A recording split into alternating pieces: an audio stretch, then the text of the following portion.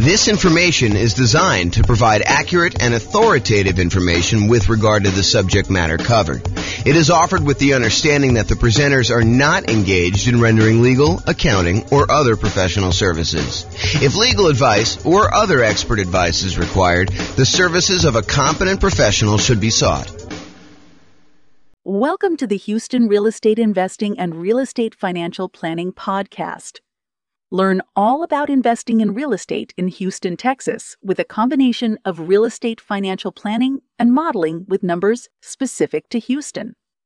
Plus syndicated, more generalized recordings of live and pre-recorded real estate investing classes, not all of them specific to Houston. Be sure to stay tuned after the podcast for a message from our sponsors. Real estate partnerships. Again, I'm James Orr, and let's get started. So, we've been going through a series of classes. So, the primary strategies and primary classes we typically teach, to kind of answer your question, Bill, these are the ones we tend to focus on. So, buy and hold, nomad, and house hacking, those are sort of the primary strategies that I tend to teach classes on. Tonight is sort of another that is, sort of just outside of what we normally teach. We do some stuff on partnerships, but it's not the primary content that we typically do. So all the secondary strategies to creative financing, we covered all that last week. That's like owner financing, subject to, rent to own, lease option, lease purchase, the ultimate strategy, agreement for deed, contract for deed, all those ones as well. And then we did another class on quick turning or flipping properties. We did another class on the BRRRR strategy, which is buy, rehab, rent, refinance, and then the last R, if you want to do it, is to repeat that process over and over again. Then wholesaling and wholetailing, we're going to cover that here in the next couple weeks. Options and option auction, we talked about that. We're going to have that coming up next couple weeks. Tax liens and tax deeds, again, we're going to cover those. And then tonight is partnerships and syndications, and we'll talk about the three roles in detail tonight, about the three roles that partners can play. And then the stuff that I'm not going to cover, real estate investment trusts, you can go talk to your stockbroker about buying a real estate investment trust or your financial planner. Or covering other strategies, probate, short sales, foreclosures, and pre-foreclosures. Those are sort of like topics that are covered in other strategies, so we're not going to have separate classes on those. So any questions on the real estate investing strategies and like what we're covering and what we've covered so far? Okay, awesome. All right, so partner rules. Before I go into a lot of detail about partnerships and everything else, I want to explain to you that we break down partnerships into three roles.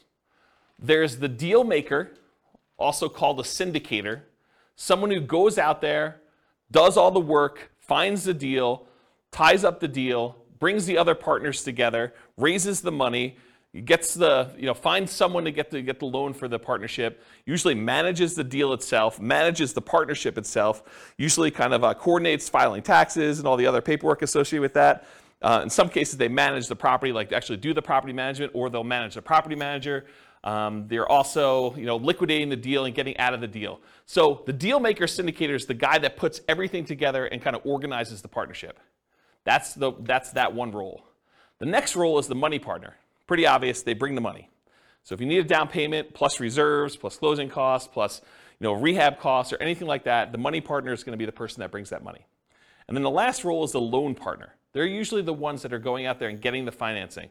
In bigger deals, they're signing on the things, they're showing their income and their assets, and they're qualifying for the loan.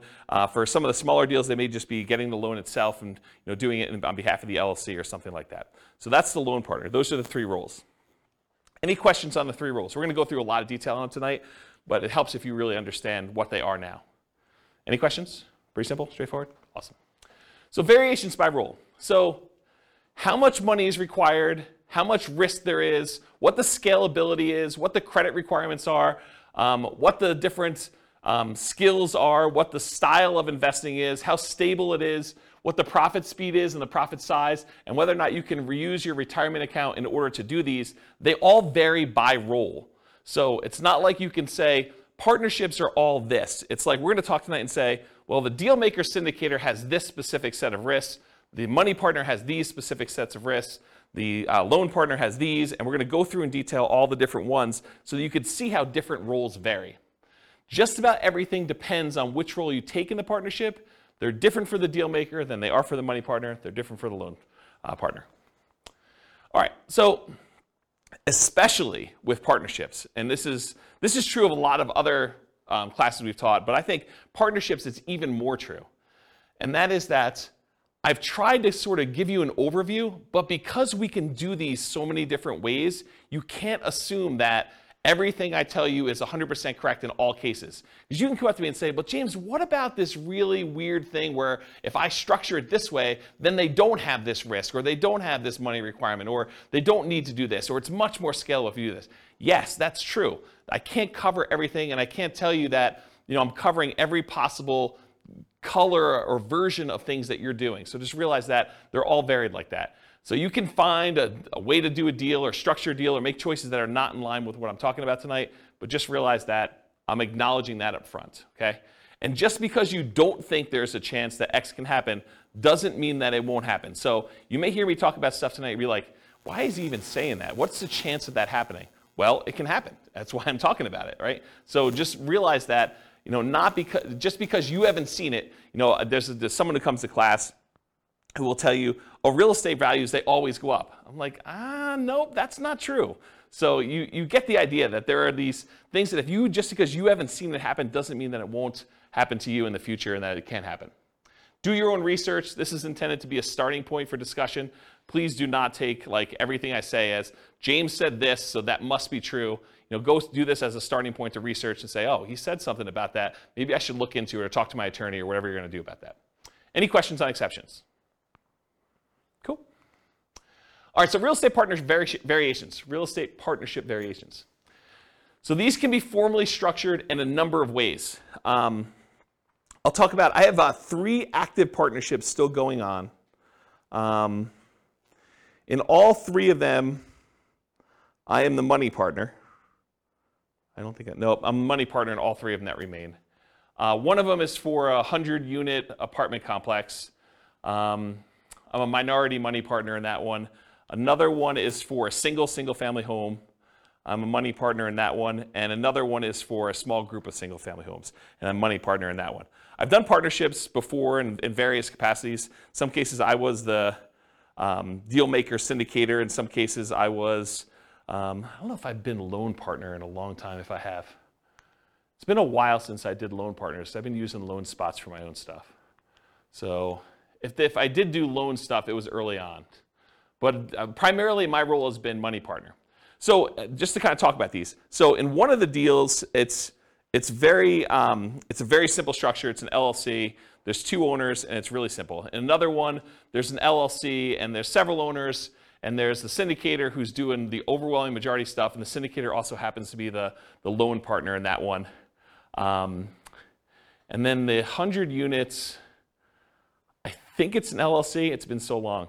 I think it's an LLC, and there's a lot of investors in it. And I think there's a loan signer for that one, although I'm not the deal syndicator and I have less insight as to exactly what's going on in that particular one.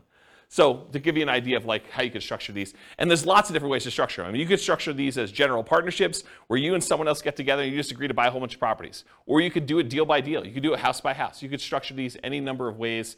And depending on what strategy you're doing, you might want to structure them different ways. So just realize there's a lot of variation there. You could do these real estate partnerships with almost any of the real estate strategies we've talked about. So you could do partnerships to do buy and hold. You could do partnerships to do house hacking. You could do partnerships to do some type of nomad. I mean, that's what nomad by proxy is largely, right? You could do these strategies with fix and flips. You could do these strategies with creative financing. So there's a lot of different strategies you can use to do these with. You don't have to do any one particular one. What else on here? Buy and hold tends to be the most common probably for real estate investing strategies. And it can be any one or more of the 3 roles, and sometimes the deal does not require a role. For example, last week we talked about creative financing and buying properties subject to. And in those cases, do you need a loan partner? Who's really acting as the sort of de facto loan partner? The seller. Yeah, the seller, because you're actually taking over existing financing. So you don't need to bring in a separate partner. They sort of are acting indirectly as the loan partner in that particular deal. So sometimes roles don't exist in those. You can do this in local markets or remotely. So if you're having a hard time finding deals that are worth buying, you don't have to do your deals here locally. You could do partnerships in other markets. There's someone who I know is doing a pretty large syndication, and part of their pitch for how they're going out there and raising money is they're doing geographic diversification. They're going to buy a couple of commercial apartment buildings and some commercial office buildings, and I think they're even doing like a hotel, and they're kind of doing this geographically diversified, so it's not all in one city.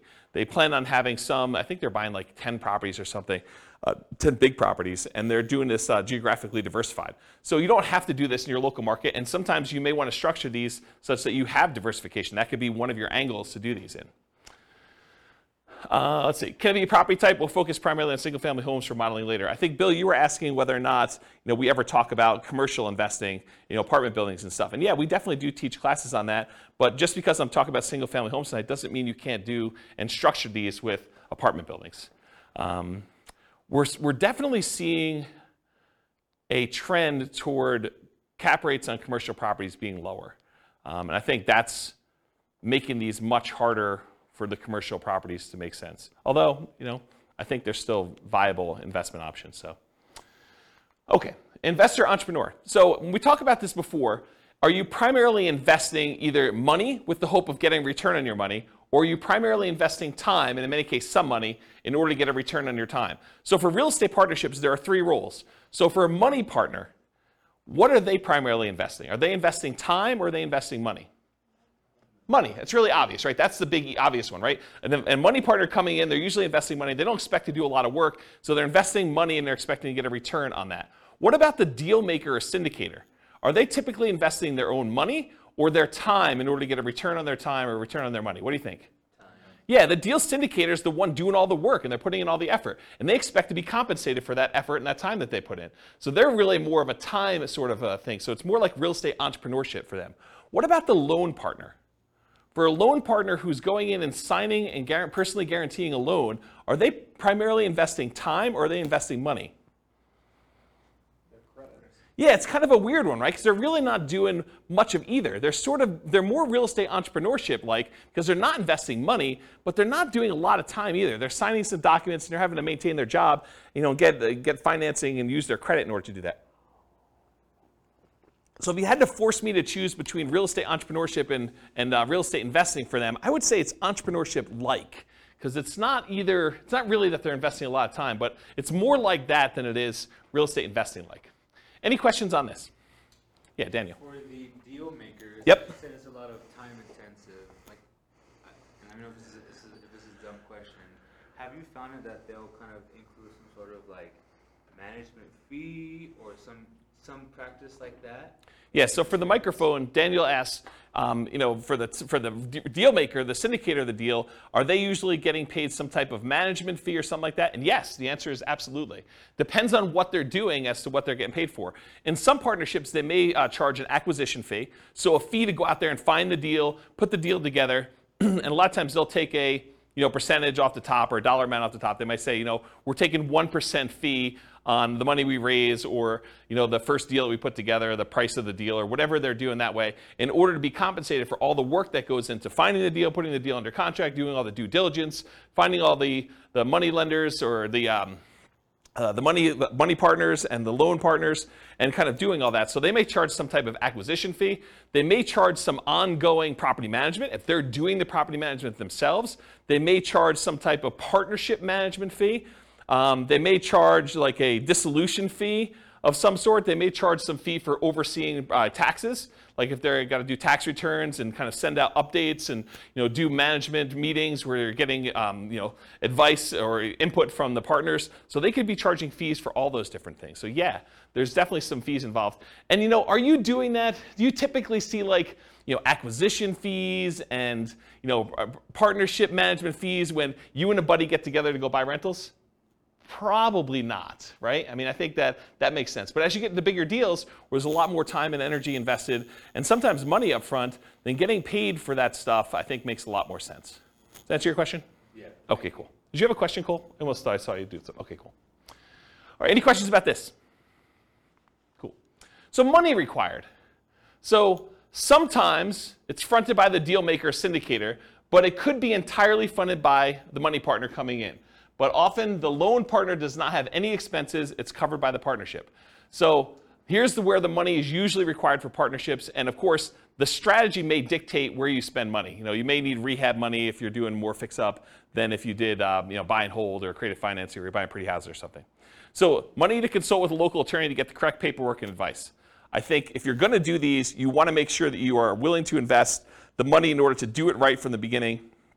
There's few things worse in the world because everybody is like gung-ho and happy at the beginning of the deal. They're all excited about doing the deal, but that's when you want to agree on all the things that could go wrong and how do we get out of this thing if I decide I don't like you or you don't like me, or how we resolve our issues, or what happens if someone dies and the deal maker is unable to do stuff anymore. Like, how do you resolve all those things? The time to work all those things out is in the beginning with the help of an attorney who structures the correct paperwork. You don't want to get to the end and find out later that we didn't think about this. We don't have a way to do this. We don't have a way to buy out a partner. I have a partnership agreement that doesn't have a buyout in it, which isn't come up, but that's a potential problem if a partner wants to buy someone else out, okay? All right, so consultation with local attorney to get correct paperwork and advice. Sometimes you're gonna need money in order to do marketing and find or acquire the deal. Sometimes you'll find these deals by looking on LoopNet or local MLS or networking or wholesalers or some form of that. But sometimes you're spending money in order to do marketing in order to acquire deals. And so it depends on which way you're doing it as to whether or not the deal maker, the syndicator, needs to spend that money up front and then maybe get reimbursed later by the money partner. Maybe it's part of an acquisition fee, or if they're just going to self-fund that and that's their minimal investment into the deal. Maybe they only spend money on marketing costs and talk to the attorney, and then after that, the money partner comes in, does the down payment, and does the closing costs, and does the reserves and everything else. But that could be there. Earnest money. So earnest money is usually money you put up in order to control the deal before you formally go and close. And so you'll need to have some earnest money. And with some of these larger deals, these can be significant checks. They're not just $5,000. So realize you could need earnest money up front. So realize if you're doing these bigger deals, you may want to partner with your money partner early and talk about providing earnest money if you're doing those, if you're unwilling to do it, if you're the deal maker or the syndicator in that deal. Does that make sense? Okay. Reserves. You should not be doing these deals without reserves. And in my opinion, there's a tendency for the mom and pop landlord real estate investor, which I don't believe you should be doing this, but there's a tendency for them to kind of play it really loose and invest in real estate without setting aside, specifically earmarking money as reserves. They'll say, if I really need to, I can go tap into my 401k or my IRA, or I've got $50,000 in credit card balance that I could use, or I can go get a personal loan from the bank if I really needed money to do something. So I don't really need to have 6 months of reserves per property set aside. When you do a partnership, though, and first of all, I don't think you should do that. I think you should set aside reserves, in my opinion. But when you're doing a partnership, I think that's sort of like cowboy, sort of gunslinging, sort of like make it loosey-goosey, whatever you can do. I don't think that flies as much. Because if you've got a money partner and they've already put in $100,000 in order to do a deal, and you go to them and say, hey, we didn't have reserves set aside, but we got a roof, and the roof's going to cost whatever it is, $20,000 on this building that we just bought. I need $20,000. And they're like, I don't have $20,000 right now. I just made another investment. I've used up all the money. I didn't keep reserves set aside for you doing that. And you should probably have that in your agreement as to how that all works too. But you probably should have some money set aside for those types of things when you're doing your partnership. Which, when you're doing your deal analysis, you want to make sure you include reserves there for doing that. And we do a whole class on the importance of doing reserves when you do your deal analysis. And then that drags down the return you're getting, right? It's not like you just go do it and you're doing your return based on the down payment and closing costs and any rent-ready costs you have when you first do the acquisition. You really need to do the analysis with all those costs plus the amount of money you set aside for reserves to find out what your true return is, because that money really can't be used for anything else. You got to keep it set aside, and maybe it's earning 1%, 2%, 8%, wherever you're keeping it, and that's actually, you can use that as part of the return you're getting, but you should be calculating your return on your real estate investments using that reserve money too in the denominator. Does that make sense to everybody? Okay, cool. And if you're not familiar with what I'm talking about, go watch the class. I think the class name where I first introduced this concept, I think it was called Everything You Learned About Deal Analysis is Wrong. Because I think everybody else, when they do their spreadsheet, does not include reserves. So any number where you say, my cash on cash return and my cap rate return, like if you're doing those numbers and you're not taking into account the reserves, I think those are actually wrong calculations. It's not like you're just sort of off a little bit. It's like that's incorrect.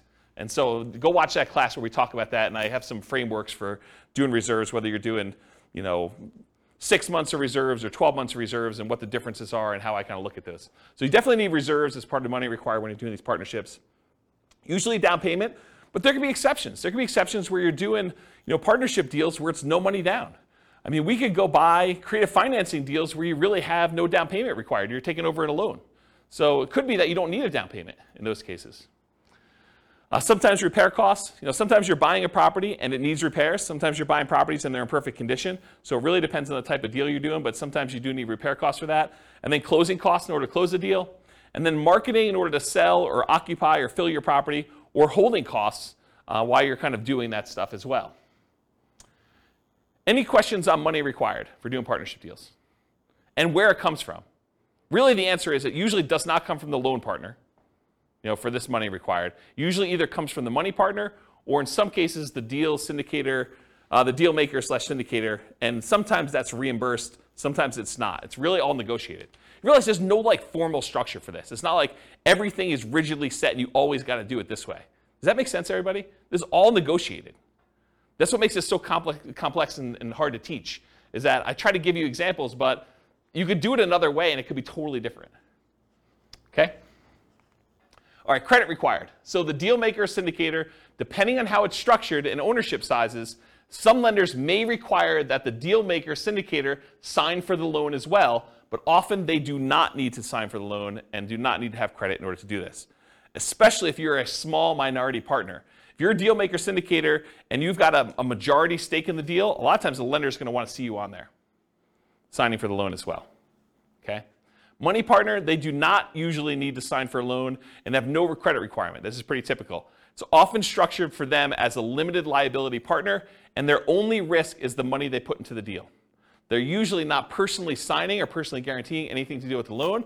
They usually are not required to put additional money into the deal unless you write it up that way. And then if you're the money partner, you want to make sure you understand what your obligations are. But most of the time it's, hey, I put in $500,000 or $100,000 or $10,000 or whatever it is, and that is the extent of my investment in this particular partnership, and I will not have any margin calls or capital calls on any of those. So realize you have limited calls for money as the money partner in those situations. Okay? And then finally, the loan partner, they need to have credit required in order to get the loan, unless you're doing some creative deal where the seller is leaving the financing in place or something like that. So the loan partner typically needs great credit and often needs great income and assets to sign for the loans, especially for larger deals. Okay? And in some deals, credit is not required at all. See the strategy classes for detailed info, but a couple examples might be partnership flips, where you're using the seller's financing in order to keep on the property while you're doing the flip, or some creative financing stuff as examples. Any questions on credit? Yeah, Daniel. For the loan partner, in your experience, have you found the loan partner to either be like in a high-paying job, doctor, lawyer, etc., or are they typically just a very well-established, very experienced investor? What have you? So the question for the microphone is, for loan partners, are they typically some type of high-paying job, like doctor, lawyer, attorney, something like that, or are they, just a pretty well-established investor? And my experience is it's all over the place. Like one of the partners I have is a very well-established real estate investor. They're not a doctor or lawyer or anything like that. Another one, it is not a doctor, lawyer, or even what I would consider a well-established real estate investor. It's just a regular real estate investor, not crazy assets, not crazy income, just sort of that. And a lot of the ones, let me think about this. So some of the other ones I've done, they've also not been really crazy high earner type people. Sometimes it's, like somebody just buying a single family home. They're able to get the loan on it. And we'll talk about the examples toward the end of class where we do Norm and Norma kind of variations on this. But, they're just regular people and they can qualify for the loan to buy a single family home, and they just don't have the down payments, or they don't have the expertise or time to do something, and they bring in a money partner for down payment and they just sign for the loan. And so it doesn't have to be someone who's like crazy like that. They just have to qualify. Yeah. All right, any other questions about credit required? I guess my question is when you're a money partner Yep. or a loan partner, I guess it depends on how the deal's structured, but do you have to be an accredited investor? Yeah, so that's a really good question. So Kevin asked, do you need to be an accredited investor in order to do these deals? And the answer is maybe. It depends on the deal and how many people are involved in the transaction. But if you and your buddy want to get together and buy like a single family home and one of you is going to get the loan, the other one's going to do down payments, you're going to do that, nope, you don't. But go talk to an attorney. I mean, this is part of what you need to set the money aside for, make sure you get it structured right. So ask the attorney when you go sit down with them, is this like an accredited investor situation? But my understanding is if it's just you and your buddy doing something, or you and your buddy and maybe one other person doing it, probably not. If you're going to go out there and formally raise money, and there's regulations, Cole may actually know, you can talk to him after class if he may know, but there's rules about like what requires accreditation and what requires, there's like another level in that too, right? I think if it's like a real estate investment trust that's registered with the SEC, you're more likely to have something like that. Yeah. For the small, like single family deals, no. Yeah, so just go find out. Talk to an attorney. You're gonna want to talk to an attorney. You should be not be doing this without paperwork at all. And you definitely should go get advice from somebody. So this is like a 2-minute question you ask that's part of your hour or two that you're going to get with your attorney. So just go ahead and ask that and make sure you're doing it right, rather than me give you bad advice. My understanding is these laws are becoming much more friendly for doing these types of deals too. I'm just seeing regulations coming across saying that they're going to reduce the requirements in some form. So, I mean, all this stuff changes. So, yeah, don't rely on what you're hearing here. Go talk to an attorney. It's the best answer. Any other questions? Cool. So skills required. And the skills required for the deal maker syndicator are significantly more involved than the skills required for the money lender or the loan partner. So the whole left-hand side of this slide is all the deal maker skills, and then the right-hand side, there's like a couple lines for that, okay? So I'm gonna cover the money partner and loan partner first because they're easy, okay? Money partner, you gotta have the money or access to the money in form of assets or credit. Loan partner, you got to have the ability to get the loan. You need to have credit, income, and in some cases, assets. Pretty easy. That's it for those. Any questions on those before I go into all the deal maker syndicator stuff? Okay. So deal maker syndicator, you got to find the deals. I mean, that's your job, right? You're out there finding amazing deals in order to bring in partners that want to invest with you. So you got to go find deals, and in some cases, that's going to require marketing skills. If you're not just going to the MLS and trying to do a deal that way, and you could sort of like see between the lines of like deals that are in plain sight, but you know what to do with them in order to make them really, really profitable. A really basic example of this would be, buying a property that you're going to convert as a short-term rental. Someone may have a property that's listed for sale, but the income could be amazing if you do a short-term rental on it, and it could be worthwhile if you're raising money with a money partner or a loan partner in order to go do those types of deals. But you need the expertise to be able to go see those in plain sight when they're just lying in the MLS and no one else is looking for them, or like be able to kind of put those together and have the expertise to run those, okay? As one example. James, Yeah, question. Question about the money partner. Yeah. So, like maybe in your case scenario, do they essentially just need proof of funds type of thing, or are they looking into your finances more than just that, like to qualify, the loan partner qualify? Yeah, so Nathan asked, Like how involved is their search into your... yeah, so Nathan asked whether or not the money partner is going to need to like have someone come in and look at all their financing and confirm that they have the money and where it's coming from and source it and everything. And it depends. But if you and a buddy are buying a single family home together or a duplex, triplex, fourplex, maybe even a small apartment building, and it's a pretty simple one, you telling them that I've got $200,000 to invest is going to be fine. They're not going to need to go do that. When you get the loan, they may or may not ask you, the lender may or may not ask you where those funds came from, just to kind of know. So make sure you go talk to whoever's doing the loan or talk to the money partner, make sure you structure all that correctly. But in most cases, I don't even think that's come up for me. But it's not saying that it won't ever come up in the future. And part of it may be the lender and how you structured it and everything else like that. But no, I don't think that's the case. Now, if you're doing like one of these larger type syndications or something like that, maybe they may want to go and source that. I've not seen that come up. Some of the larger syndications that I didn't get sourced for my down payment for the larger syndications I've done. And the ones that I know about going on now, I understand their process is basically you need to have your attorney or CPA just sign a statement that says you're accredited. and they're not looking at stuff. You just need to do that and send in your check. So I don't think they're doing anything like that. So it probably depends, but in most cases, no, I don't think that's going to be an issue. Does that answer your question? Okay, cool. All right, cool. So finding deals, and a lot of times that involves marketing in order to find them off market, how to do motivated seller marketing of that sort. Analyzing deals, being able to estimate rehab or cash flow, you run the deal numbers, estimating value if you're trying to buy stuff under value, doing comps, things of that nature. Or if you're not able to do these yourself, you need to be able to have someone else that you could tap to do it. If you've got a real estate agent or a CPA or someone else who's willing to help you with deal analysis or help you with estimating value or anything like that, then you can outsource it. But you need to be able to perform that as part of your deal maker syndicator thing, whether it's you directly or you're using someone else to do it. Deal structuring, and part of this is negotiation, but structuring the deal and also negotiating with the partnership as to how that's going to be structured. Raising money, you need to go find your money partners.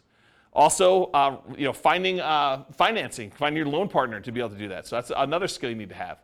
Managing the partners and the partnership itself. You need to know what is involved in running a partnership and managing the partnership and getting taxes done and having meetings and giving updates and making decisions and following the guidelines for the agreement, the LLC or the entity that you're using in order to do this. You need to be able to run the partnership and deal with partners. I mean, people with money can be a little bit strange. So if you've got somebody who you've been really friendly with and then all of a sudden they give you $300,000, they may start treating you very differently, and you may need to deal with that person.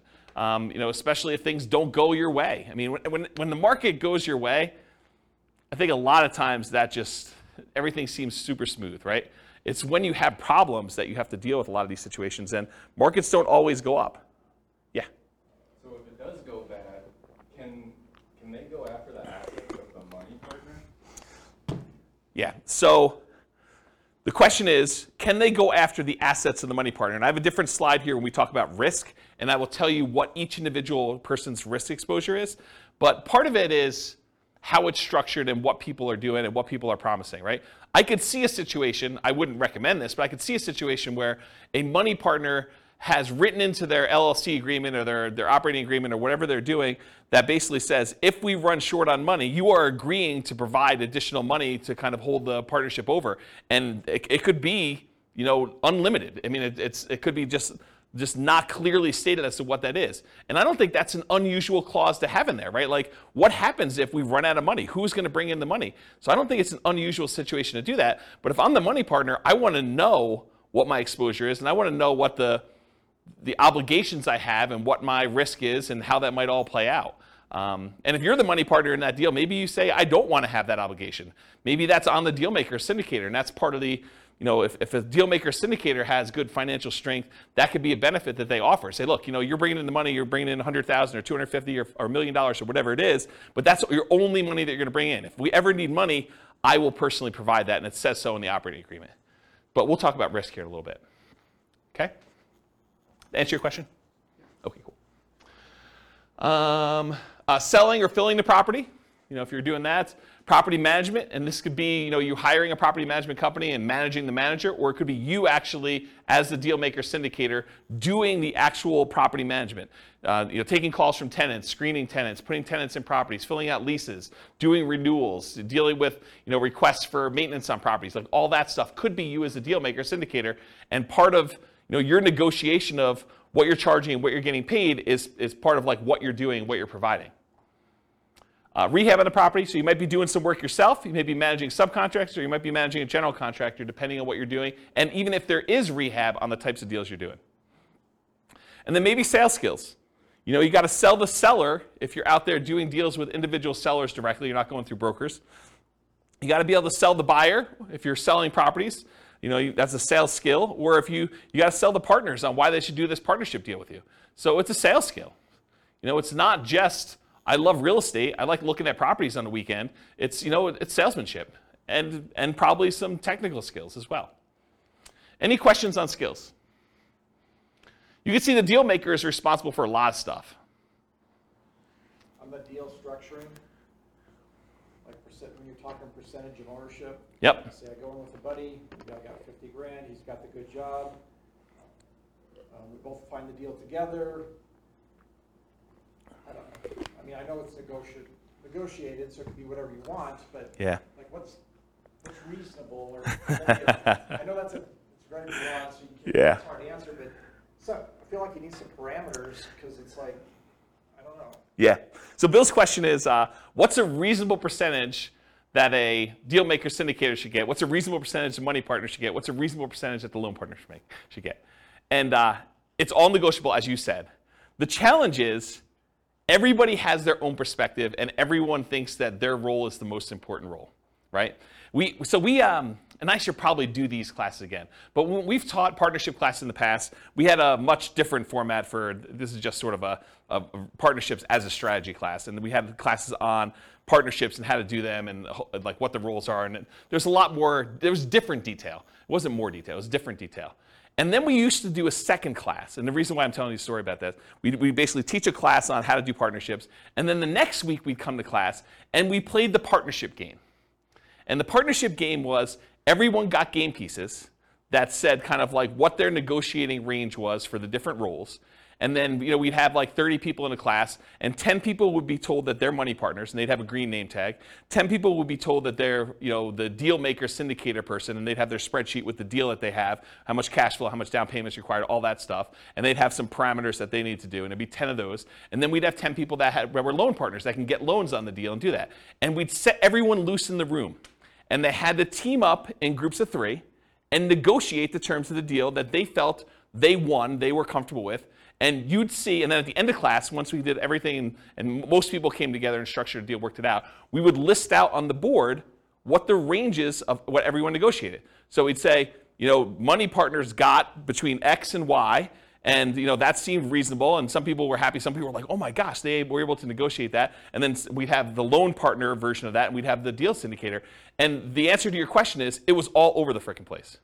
It wasn't like deal maker gets 10%, or deal maker gets 50%, or loan partner always gets X. And sometimes in real world, people take on multiple roles. Like one of the partnerships I'm in, the deal maker syndicator is also the loan partner. They are personally signing and guaranteeing the loans.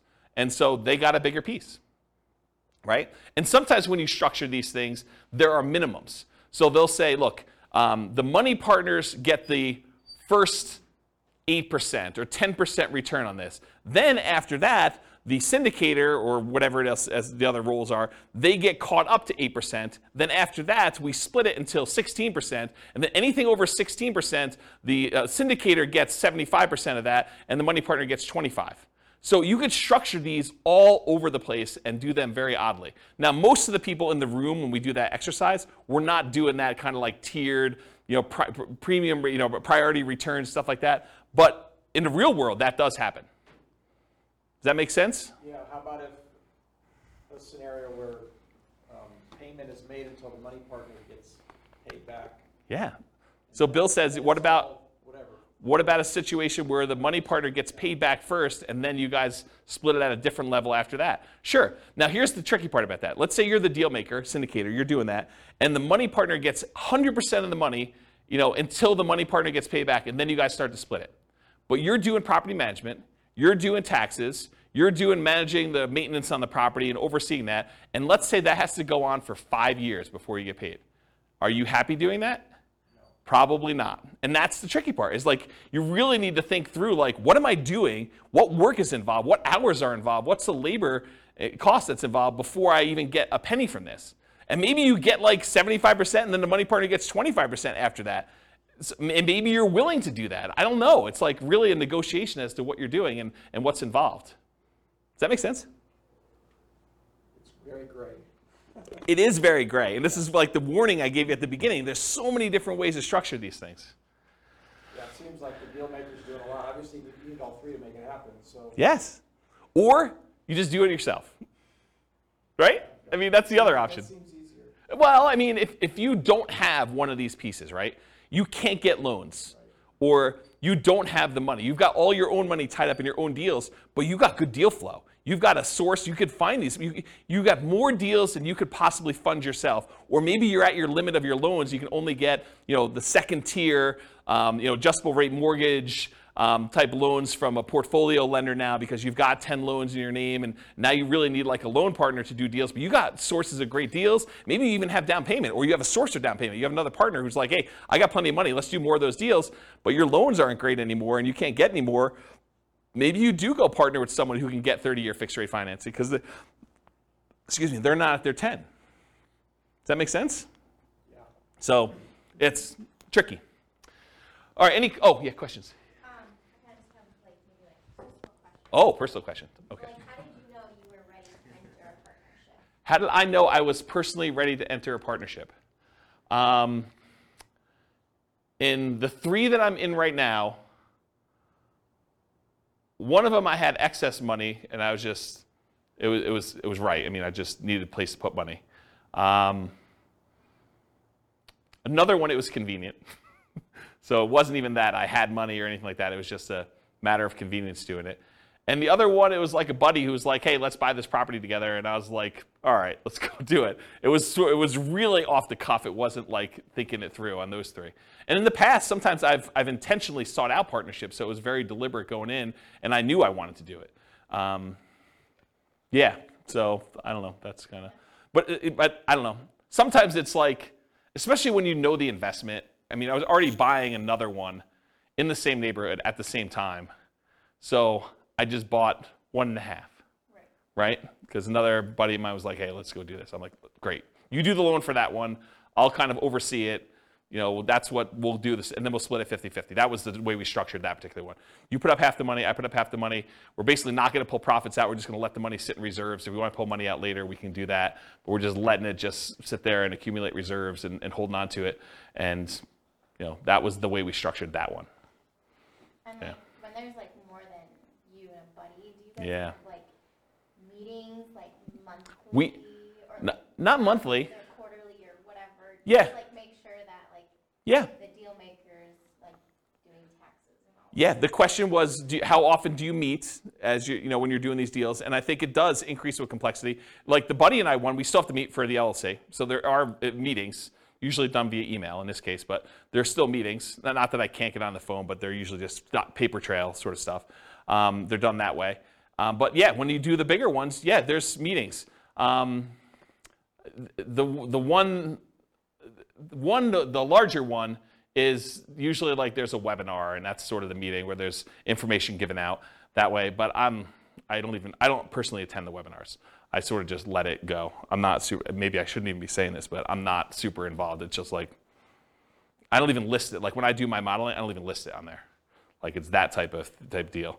And the other ones where we get together, before COVID, we were probably doing, especially if there's stuff going on, like once every 6 months, maybe a little bit less frequently. But if there's not a lot going on, if it's in steady state, you got tenants in there, there's nothing happening, there's nothing to get together about, right? I mean, and then there's checks that come for a period of time. So yeah. Does that help? Yeah. Okay, cool. Yeah. Can you use 1031 money into? Yes. The question was, can you 1031 money between partnerships and into other stuff? It's like kind. So check with your CPA to verify this, but if you're investing in real estate, you can move money from real estate to other real estate. Even if it's a syndication? It's my understanding, but check with your CPA to verify. The question was, even if it's a syndication, and that's my understanding if you can, but do you do any of those? No, not a lot, but you can, even into real estate investment trusts. Yeah, so I'm not going to say his name because I don't want to put him on the hook for any obligation or liability there, but he would know, and you could do it. Yeah, sources, yeah. Does that count for E-REITs, like electronic REITs that aren't publicly traded, they're just a fund, I wouldn't know about E-REITs. Yeah, we don't know about E-REITs. Yeah, do your own research. Again, this is part of it is talking to your CPA, right? Like, I don't know. In general, I love teaching classes and providing information, but it's a starting point for you to go, oh, here's my list of questions for my accountant. Here's my list of questions for my attorney to verify that what James said is true. You should not believe anything I say is like true, right? Like, I think it's true, and I'm not trying to deliberately giving you false information, but part of your job is to go do your own due diligence and verify this. And so go talk to an attorney, go talk to your CPA to make sure that for your specific situation, in your specific area, that what I'm telling you is correct. Yeah. All right, any questions on skills required? Sweet. Stability. So Shane Parrish, who was from Farnham Street, sent out an email on his blog. This is probably months ago at this point. And in the article, he basically talked about this idea of things being stable, whether something is actively stable or passively stable. Something is actively stable, it requires your attention and your input in order to make sure that you don't die or something bad doesn't happen. And the example I think he used for that is his example was flying a jet. If you fly a jet and you're not actively engaged in flying the jet, things could go very, very badly and you could die. Versus an example of passively stable is like a boat. If you're in a boat and you stop rowing, the boat will just float there. And it's sort of like passively stable in that way. Real estate as a whole, not partnerships specifically, but real estate as a whole is actively stable. If you don't do anything with your real estate, if you're not paying your taxes and if you don't have to have insurance, but if you don't pay your taxes at least, you're going to lose the property. If you've got a mortgage on the property, you're not paying that, you're going to lose the property. And if you're not managing your tenants and managing your properties and doing maintenance on them, it's required. So it's actively stable in general. Partnerships specifically vary a little bit based on the role, but they are also actively stable. So for example, the real estate partnership where you're the deal maker or syndicator, that in my opinion is very actively stable. You have to be doing stuff actively in order to keep that thing running. You need to be managing the partnership, you need to be managing the financing, you got to be managing the property manager or the tenants directly. You got to be doing all that stuff. For a money partner or a loan partner, yeah, it's actively stable in that the investment requires some work to be done, but do you really have to be doing a lot personally? Probably not. But there is something involved in there. And so I put down it's actively stable just because real estate in general is, but you're not having to do a lot of stuff yourself. In some cases, you may need to submit financials, especially if you're doing like these larger deals or commercial loans. A lot of lenders are going to want updated financials every X period of time, whether that's a year or 5 years or 6 months or whatever it is. They'll want to see some updated financials from you to make sure that everything's good. Otherwise, they can call the loan due. For smaller deals, that's probably not happening. But that's a possibility as an example for the loan partner. And for the money partner, maybe you have some responsibilities to put more money in. Depends on what your agreement says. Okay, any other questions on stability? Sweet.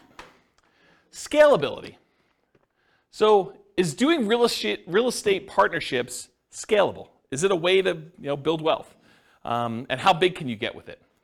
So real estate partnerships for the deal maker or syndicator are often limited by deal flow. How many deals can you find, and are they good enough quality where you can actually get cash, money partners and loan partners in order to do those? And so it's really limited on your ability to deal flow, and probably to a slightly lesser degree, in my opinion, is finding the partners themselves, finding the money partners and finding the loan partners to be able to do the deals. So in my opinion, that could be considered a wealth building strategy because once you're able to find enough deals and partners to do it, you can scale pretty big. It's not like you're limited by the number of loans you can get or how much money you actually have yourself. You can really scale this up. For money partners, it is limited by the money you have to invest. So it can largely be passive wealth building strategy, but it's scalable only based on how many partnerships you can find and how much money you actually have. So I don't know, I wouldn't consider that super scalable because you're limited by your own money stuff. Loan partners, it's very limited in my opinion. It's limited by the number of loans that you can personally guarantee and qualify for, and it's not typically scalable unless you graduate to signing for larger commercial loans. So you can scale it, but I think it's more limited if you're doing like single family homes, duplexes, triplexes, fourplexes. Once you get to larger deals, then it's a matter of your assets and your income and your ability to qualify for these larger deals. So depending on the real estate investing strategy being used by the partnership, there may be additional scaling limitations imposed by the strategy itself. So if you're doing things that are hard to scale just because the strategy is hard to scale, realize that could be an additional limitation for you. Any questions on scalability? Cool. So risk exposure. I think this was your question, Nick, right? All right, so let's talk about risk. For the deal maker syndicator, I've kind of arbitrarily given them a medium risk rating. Why is it medium?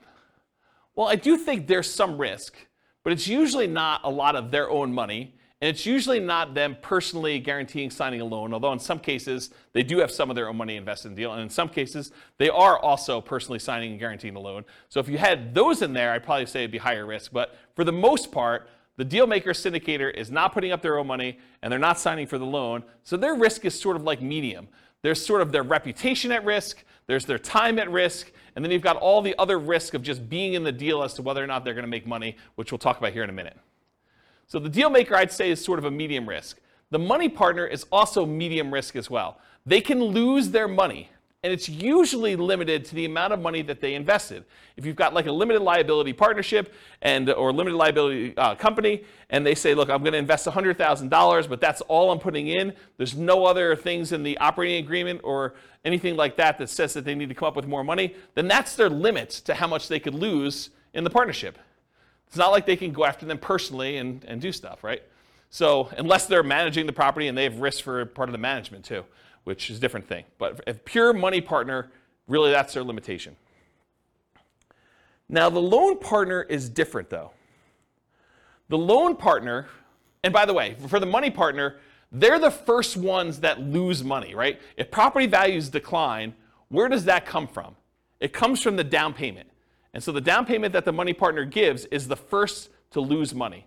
So if we had to get out of a deal, if we were in a partnership together and we had to get out of a deal and we had to sell less than what we bought it for, then it comes out of that money partner's money, right? If we had to sell a property for less than what we bought it for, then they're the first ones to take that hit, okay? But for a loan partner, they come in there and they're personally guaranteeing the loan. And personally guaranteeing the loan is you're guaranteeing it to the lender. So really, you're only having to make a guarantee if the lender loses money, right? So if the lender comes in and property values go to zero, which isn't likely to happen, but if it goes to zero and the lender's like, look, I loaned you $1 million and I didn't get any of my money back, so now I'm personally coming after you to make me whole for the $1 million, the loan partner, because they personally signed and personally guaranteed that loan, could be obligated for that $1 million. But in a more reasonable decline in value, went from being worth $1 million to now being worth, $800,000, and the money partner had to come in with $200,000 as their down payment in order to get that deal done. Well, the money partner is going to lose their $200,000 first. So the property values have to drop by 20% in this case in order to have the loan partner have any risk in the deal where they're going to lose some money. Does that make sense? Okay. So a loan partner I would also consider to be medium risk. So everyone has medium risk, but it's for different reasons. And I talked about the loan partner is typically protected by a healthy sized cushion of down payment. So typically the money partner is the first in line with that risk. We talked about that. And the loan partner is technically unlimited risk, although theoretically it's more likely to be the amount of the loan that is their risk. It could be for more. If the property that you own is now worth negative money, it's going to cost $500,000 for the lender to actually clean up an environmental waste issue on the property, and they go after you for the whole loan balance plus the $500K in order to do the cleanup. It's more than the loan amount, right? Technically. So it could be something that's worth more than the loan amount. Although I think these are like really unusual examples, right? This is exceptional. All right, so the general risks of partnerships, not specific to any role. Possible marketing money, having spent money on marketing, not finding a deal, marketing to buy, marketing to occupy the property, marketing to sell. Possible rehab risks, so finding out something about the property while you go in there. You already bought it, you're doing rehab on the property, and things come up that you didn't expect. Possible interest rate risk. You buy the property, you're under contract on the property, there's an interest rate risk, or you're going to sell the property, you have a tenant buyer in there, and while you're holding the property, interest rates go up, and now your tenant buyer can't qualify, so you have the interest rate risk while that's happening. Possible price decline during ownership, I think that's self-explanatory. Possible rent decline during ownership, I think that's also self-explanatory. Then you've got all your typical tenant and property management risk. Being accused of violating fair housing or something like that. I think those are all the normal risks you have with just buy and hold strategies in general. That's an additional risk you have with the partnership. And possible partnership risk, and especially based on how the partnership is structured. If you do some type of general partnership where both you and your buddy are general partners in the deal, and he does something stupid, you could be dragged into that. So realize how you structure these matter. You should go talk to an attorney and do that, but there's some partnership risk based on how partnerships are structured. And there may be additional risk depending on the real estate investing strategy being used. So if you're interested in a certain strategy, go watch that whole class and we talk about the risks specific to that strategy and you can go learn about those. Any questions on risks? Risks. There's my lisp coming out. If the money partner signs on the loan, do you need the loan partner? If the money partner signs on a loan? Yeah. So if the money partner signs on a loan, they are the loan partner too. Right. So they're fulfilling both roles. Well, I guess I thought you said that sometimes the money partner also signed on the loan. Well, I guess you did. So we have two parties. So money partner doesn't usually sign for the loan. That's the unusual one. Usually who does have to additionally sign for the loan is the deal maker syndicator. Okay. Although if you own a large percentage of the deal, a lot of lenders will require you to sign too, just because you own a larger percentage. So it depends on lots of stuff, but I've seen that happen before. Yep. Any questions? Cool. So profit speed. How quickly do you make money and what size of money do you make at one interval? The size is typically negotiated in the partnership agreement. So it really depends on like what your role is and what you negotiated. And it can vary depending on the real estate investing strategy of the partnership and how the partnership is structured. So it's really hard for me to answer this one, but I will try. Deal makers and syndicators, they can make money up front. I think Daniel had asked whether or not you can get paid for this. Yeah, you can make money up front as acquisition compensation. So putting together the deal, doing all the work, getting the deal going, getting it set up, having it go through to closing. Sometimes you can collect a fee for doing that. But you can also, as a deal maker, make money ongoing. A share of the profits, fees for work done, running the investment, doing management, doing all that other stuff. So you can get paid for doing that work. And then a lot of times deal makers, syndicators make the money at sale as being one of the owners. For money partners, it's typically not upfront. It's weird for you to go give $1 million to invest in a deal and immediately get compensated part of that back. It's unusual to have it structured that way. It could be, but it's really unusual. Typically, you get a profit of ongoing, like revenue coming in, cash flow, whatever it is, and at the sale as part of your equity. And then loan partners can be paid up front. They can be paid ongoing and or at sale. So one of the things we've done when we did the negotiation class is we would have loan partners that say, look, instead of getting paid 25% of the deal or $100 a month for as long as you have the loan or $200 a month or whatever it is, the loan partner says, look, for $3,000, one-time fee, I will sign on the loan for you, and you could have it out there for 3 years. So they just say, hey, look, I just want a one-time upfront fee of $3,000. So you just collect an extra $3,000 from the money partner, and then you and the money partner get to split everything else. So that's how you could structure that as one possible strategy. Okay? So that's an example of being paid up front. Or ongoing. Loan partner can get 10% of the whole deal, 50% of the whole deal if it came down to it. Whatever you guys negotiate. It could be part of cash flow. They could get a 20% of cash flow and no equity. You could structure these all different ways. Or they can be paid at sale. They have ownership, they have 20% ownership in the whole deal, and then get paid at sale. Maybe they're not getting any of the cash flow. Maybe the reason that the money partner wants to be involved is they want cash flow on their money, but the loan partner's like, hey, look, if I can get paid money when we sell this thing, I'm okay with that. So I want 20% of the equity, but 0% of the cash flow. Because some money partners, they're using their money because they want money to live on, essentially. Okay? Any questions on profit speed, profit size? Okay, finding deals. The deal maker syndicator is typically the source of the deal for the money partner and the loan partner. So the money partner is not usually the one out there finding deals. The loan partner is not usually the one out there finding deals. It's usually the deal maker syndicator. And where do they find deals?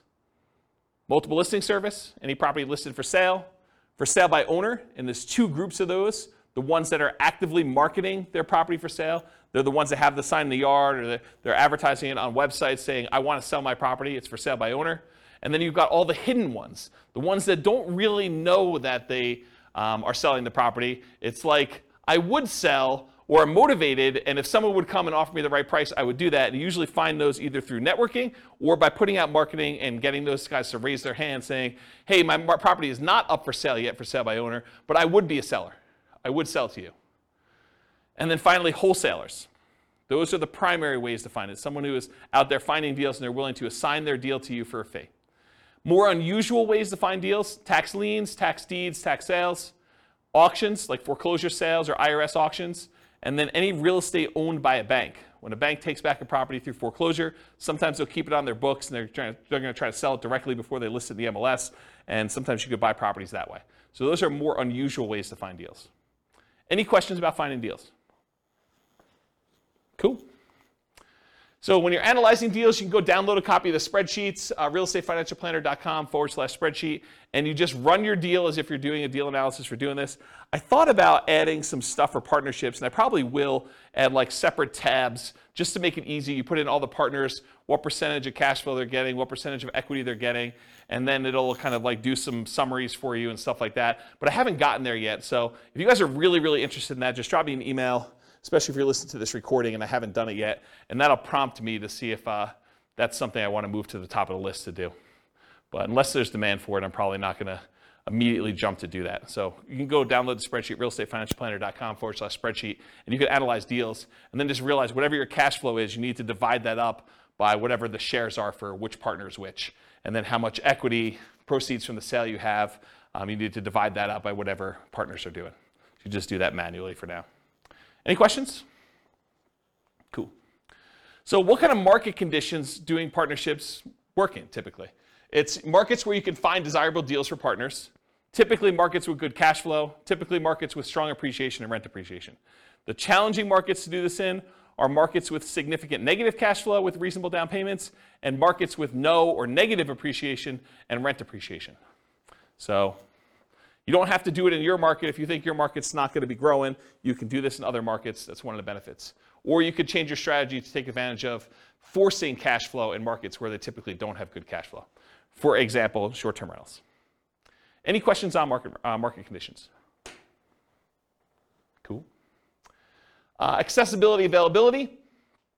So deal maker syndicators. In many markets, there are plentiful deals you can select from the MLS. So in some markets, it's as easy as just picking the best deals of the bunch from the MLS. It's not a matter of are there deals, it's sifting and sorting through the deals that there are and finding the one that makes the most sense and picking that out.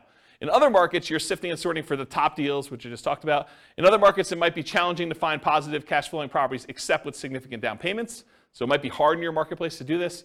Interest rates may be a significant factor where properties will cash flow or not. And then make sure that the property you're going to do the deal with, works for the type of strategy that you're trying to implement. As one example, don't go try to do a short-term rental in a neighborhood that has an HOA that prohibits short-term rentals. So verify that you're able to do the type of deal that you want to do.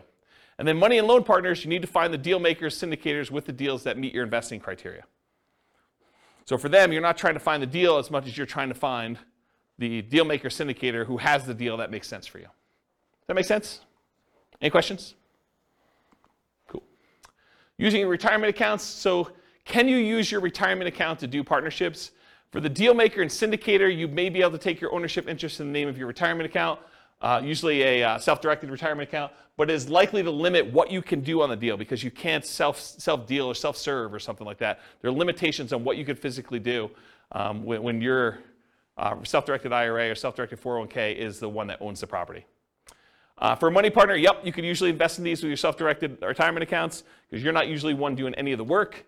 And then for a loan partner, maybe, but it's depending on how it's structured. So you want to go talk to your advisor to make sure you get good advice on that. But depending on how it's structured, you probably can, but there's probably some weird exceptions to that one. Any questions on whether or not you can use your retirement account to do partnerships? Cool. All right, so now we're going to go into more of the quantitative analysis. So you'll notice the structure of this class and the previous classes and all the different strategies. I sort of do a more qualitative analysis of like how the deals work, what the risks are, what the scalability is, what money is required, what skills are required, all those different things. And now I'm going to switch over and I'm going to do numbers. And I don't think a lot of folks do number-based analysis for different strategies, especially comparing one strategy to another where you compare numbers. And so that's what we're going to take for the rest of the time. We got like 45 minutes left or so. And I'm going to dig into different strategies, how long they take for you to achieve financial independence. And then we're going to look at how partnerships perform for you achieving financial independence. But I will tell you, as we've discussed in detail tonight, it is really hard to formulate like what a reasonable setup for these things are, right? Like there's so many variations and so many different things you can do that it's going to be really tricky to do this. And you probably want to go do additional modeling depending on what you're specifically doing. I'll do some really kind of like plain vanilla-ish ones, but there's so many different variations on this. It's going to be really, really hard to just pick one and do it. All right, so for deal makers, syndicators, partnership requires work and effort like a job. So when we do modeling for it, it often shows up as income when we model it. So because they're not actually buying a property and it's not like showing up as a property, it looks a lot like, hey, look, they're just getting an extra $200 a month, and that's increasing over time because that's what their ownership share gives them. And at the end, they're going to get a pop from that, right? So it sort of shows up like income when they do that. It's similar to how we model house hacking in a lot of ways, right? The house hacker gets an extra $500 or $600 or $700 a month per tenant that they've got in the property, and that shows up like it's a separate job or small business. So it just looks like income when we do the modeling. So it's very similar in that way. For money partners, it's typically passive, and it often shows up as a % return on the money invested. It could also show up as like that $200 or $400 a month or whatever it is, and then a big pop at the end if you go and sell the property, or an increase in the amount of cash flow you're getting when the loan gets paid off and you're in sort of steady state after that. But a lot of times you could also look at it as, hey, look, the money partner's coming in, they're investing money in the deal, they're getting whatever it is, 10% return on their money, and that's what the partnership is paying out. You could structure it that way too. So depending on how it's structured, it might be smaller monthly, quarterly, yearly return with a big bump when it sells. And that sort of makes sense, right? You guys understand this? Am I confusing anybody? Okay. For loan partners, it can be structured with a large number of ways. It could be one-time upfront fee, which we talked about before. It could be a percentage of the deal, cash flow and or equity. It could be yearly fees, etc. So it could be, as long as you have the loan out, we're going to pay you $1,500 a year to be using your name for the loan. You signing and guaranteeing a loan. So how well do partnerships perform toward achieving financial independence? We're going to look at each partnership role, and we can repeat all the other real estate strategy classes looking at how each would perform. Any questions on this slide before I get into analysis? Sweet. So let's talk about how I define financial independence, and then I'm going to talk about how it's weird to model for each of the roles. So financial independence, as I define it, and we're going to do this mathematically, is when your investments provide your minimum target monthly income in retirement. Some might call this lean FIRE, financial independence, retire early. Some might just call it regular financial independence, retire early, FIRE, okay? It consists of, mathematically, this is how we calculate it, 3 things. Number 1, passive income from Social Security, pensions, or annuities. So any money you have coming in from Social Security, pensions, or annuities, that counts toward the income for whether you qualify as being financially independent. Number 2, any net cash flow after all expenses. So you get the rents coming in, you get any other income from the property coming in, you have your taxes, your insurance, your maintenance, your vacancy, your property management, your mortgage payment, principal and interest on there. Expect all those is that's there. Whatever's left over is your net positive cash flow. What that number is, that contributes, that net positive cash flow, or negative, contributes toward your financial independence number. And then number 3, whatever your yearly safe withdrawal rate is on any invested assets, not including your real estate equity. So any money you have invested in stocks or bonds or mutual funds or commodities or cryptocurrencies or anything like that, if you're earning a return on those, then you could use whatever your safe withdrawal rate is. Maybe it's 4% or 3.5% or 5% if you're Bill Benjamin, you just re-upped your number, whatever it is there. And whatever number you're using for that number times the amount you have invested in these other asset classes like stocks or bonds or stuff like that, that also contributes toward your financial independence number. So the 3 things are passive income, Social Security, pensions or annuities, plus your net positive cash flow from rentals, or net cash flow from rentals could be negative, and your yearly safe withdrawal rate times the invested assets you have that are other than that. Does not count for your equity in your property. You can't say I have $1 million in equity in my property times my safe withdrawal rate and I'm getting cash flow on that property. No, that's not how that works. Okay? So those 3 things. Now for partners, it's a little bit different, right? Because it's kind of like a more unusual thing. You're not just buying straight up rental and getting cash flow on it, although maybe in some cases you are. For partners, it really depends on how it's structured and how I might suggest modeling it. So for the deal maker, if the deal maker comes in and they've got a partnership that they've got coming in and they're getting some cash flow on it, I think you could argue that you get cash flow from your ownership interest. That might count as your cash flow. So you could say, look, I'm getting $200 a month from this, so that would be under net cash flow from rentals. That's one way to look at it. We don't typically count equity for determining financial independence, though. So if they've got $50,000, $100,000, $500,000, or whatever in equity in that deal, that doesn't count in any way toward their financial independence calculation. Unless they sell it, they take that money, and now they have it invested in something else, stocks or bonds or whatever they're doing there, or they buy another rental, and then they get cash flow on that. Does that make sense, everybody? Okay. So money partner, one could count the cash flow they have from ownership. So if they invested and they have 50% of the property as their ownership, and they're getting $200 a month or $300 a month, you could count the net cash flow toward their kind of financial independence numbers. Or another way to do it, alternatively, you could say, look, as a money partner, I invested $100,000 or $200,000 in this property, and I'm not going to count the cash flow. Instead, I'm going to say I have $100,000 out, and so that is also part of my safe withdrawal number.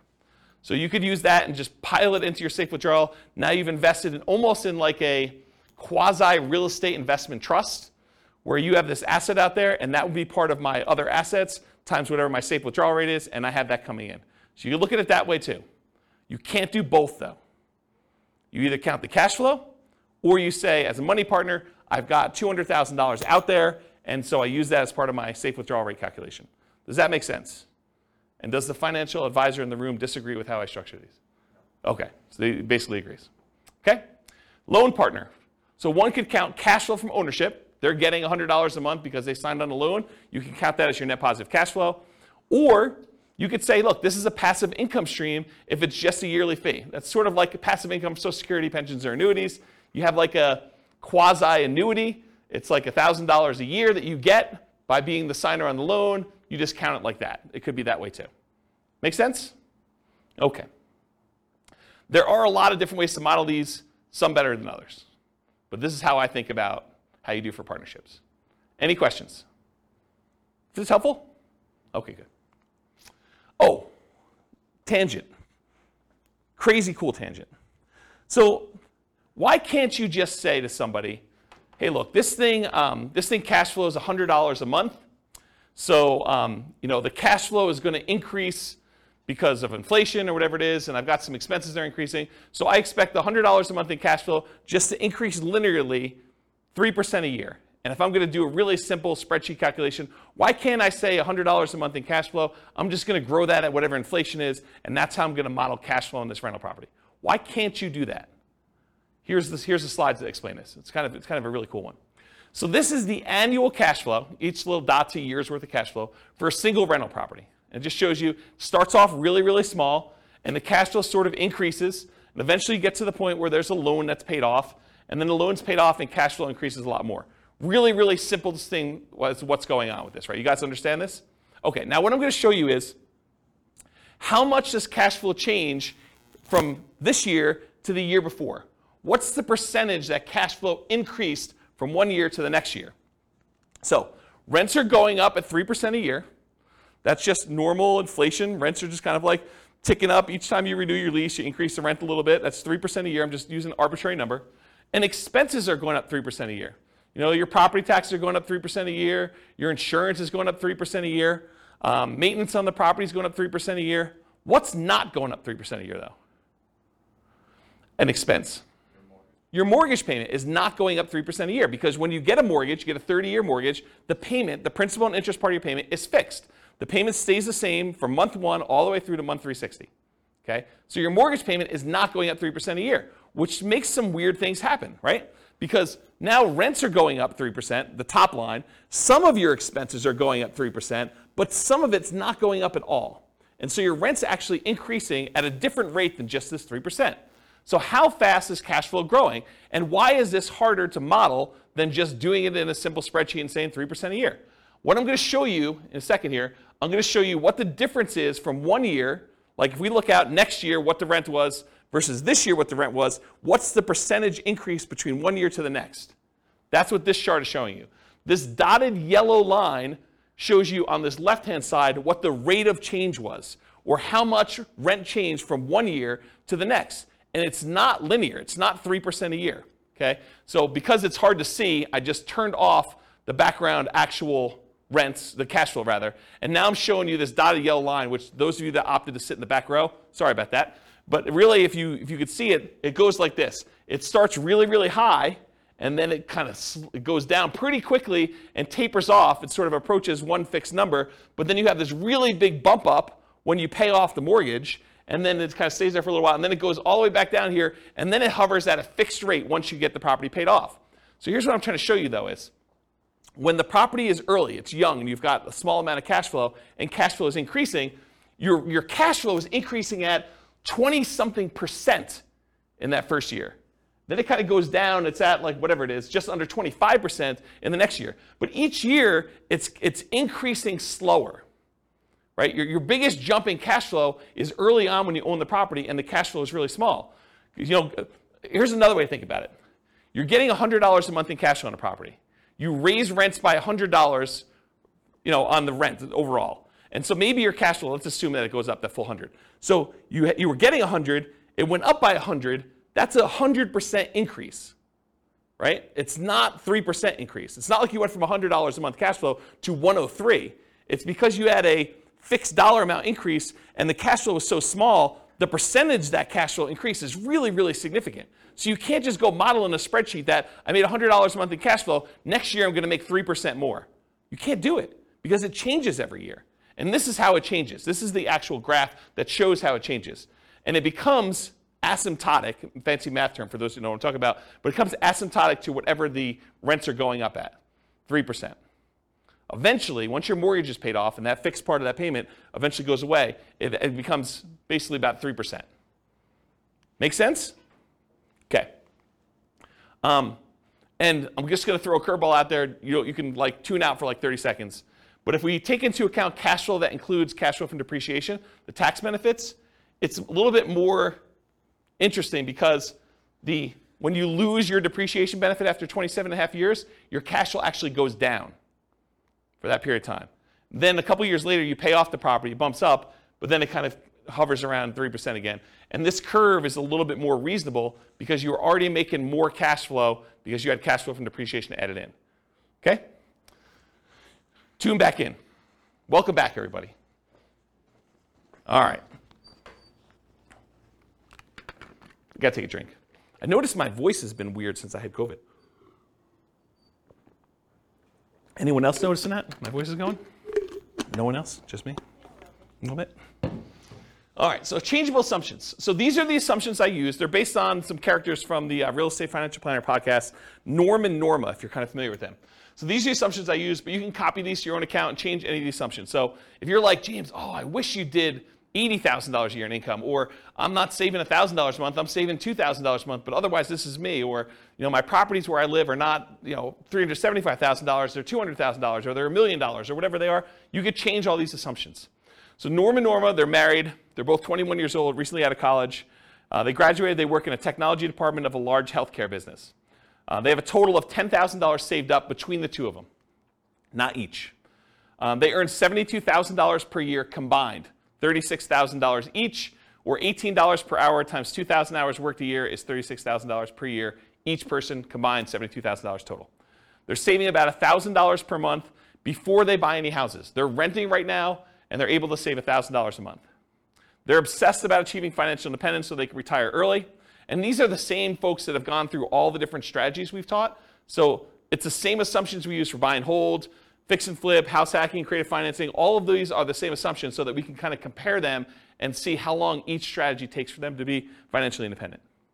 They want to find their best path to financial independence together. And for them, that means fastest and safest. They're going to look at some risk things. We're not going to cover risk tonight, but we cover risk in the podcast. They're both taking Social Security at age 67. And I estimated that they're taking Social Security based on them working fully until they're age 67, which in our modeling, they don't do that. So if they're financially independent by age 50, they stop working. So my modeling for Social Security is not conservative. It assumes that they've worked all the way through 67 and that the amount that they're earning at 67 is that they worked through that period of time. But it's not true. And so it's less conservative to model it that way. But my argument is they're already financially independent. Social Security is sort of a bonus, so it doesn't really matter, right? If they really are financially independent by age 50, does it matter that they're getting an extra $1,000 a month from Social Security? I don't think so. It just adds a little extra bump, but they're already there. Okay? That's how I can justify it to myself. Any questions on their assumptions? Cool. So limitations by role. So if they're the deal maker or syndicator, many of these assumptions don't limit them, except that it's a separate job. So it doesn't matter how much they make or what their savings rate is or anything like that. If they're the deal maker, they're not concerned about debt to income and being able to qualify for loans or how much money they have to invest in the deal. They're the ones putting together the deal themselves. So as long as they can work enough hours to do the deal maker syndicator thing, it doesn't matter to them. It's not a limitation. Now, they could invest their own money or credit in other deals. I didn't model it that way, but because they have their full money that they've been saving up and their full credit that they were using, they could go do in parallel buy and hold, house hacking, Nomad, creative financing, fix and flips. They could do other stuff in addition to these partnerships. I didn't model it that way. I basically said they're investing in the stock market instead. So they could be doing this in parallel. And if you want to know how that performed, go look at previous classes. Now, if they're the money partner, though, the amount that they have saved invested is the primary limitation. The fact that they're saving $1,000 a month, that's going to limit what they can do. If a deal syndicator needs someone with $50,000 and they only have $20,000 saved up, they can't do the deal unless they become one of two money partners. So it doesn't matter if they can qualify for loans or anything like that. The money that they invest in the partnership likely limits them to being able to do other deals in parallel, though, as well. So because they're putting money into other deals, they're not going to have down payments for doing Nomad or buy and hold or house hacking, and not until much later when they have money coming in from those deals. Does that make sense? Okay. And if they're the loan partner, their ability to qualify for loans is the primary limitation. It doesn't matter if they have enough down payments or anything like that, but the loans they do might limit their ability to other investing in parallel. So if they've got 10 loans out in partnerships, they can't do their own buy and hold with 25% down for themselves unless they do weird loans for those. Okay? All right, some more changeable scenario assumptions. I modeled this for 60 years. I assume their effective income tax rate based on the $72,000 that they're earning is 17.85%. I assume 3% inflation. Yeah, I know. This is like a reasonable inflation number, not what we're seeing right now. Mortgage interest rates, same as previous classes. We're using a 4% yearly safe withdrawal rate, and we're saying that once they are earning $5,000 a month as their minimum target monthly income in retirement, and that does adjust up with inflation, but when they achieve that, then they're considered financially independent. So they're making $72,000 a year, which is $6,000 a month, and I'm saying $5,000 a month is their target. Why am I saying $5,000 is their target when they're currently earning $6,000? Anyone know? They're saving $1,000 a month. So in order to be financially independent, they don't need to have that savings amount as well. So this is how much they're living on. Okay? And then ideally, they want to make $10,000 a month. So we do the math for when they earn that as well, but not in this class. All right, so let's go talk about some results, and then I'll get into their partnership stuff. So these are summaries of some of the numbers from previous classes. So the first ones we're going to start with are the buy and hold ones. So they did no real estate at all. They only invest in stocks. It would take them 40.17 years to be financially independent. So 482 months. And the stock market, I think, is growing at 8%. We just assumed 8%. Does that seem reasonable for assumption for stock market? 8%. Is that what you use? We do it based off of a balanced portfolio in all cases, not necessarily just an all-stock portfolio, because like the S&P 500 return is 12%, but that's assuming that U.S. equity markets are going to perform the same way going forward that they always have. Yeah. So we don't have that assumption. So it's like it differs based on what percentage asset allocation they have? Yeah, exactly. Okay. Okay, so it could be whatever, but 8% seems like a reasonable number, somewhere in the ballpark.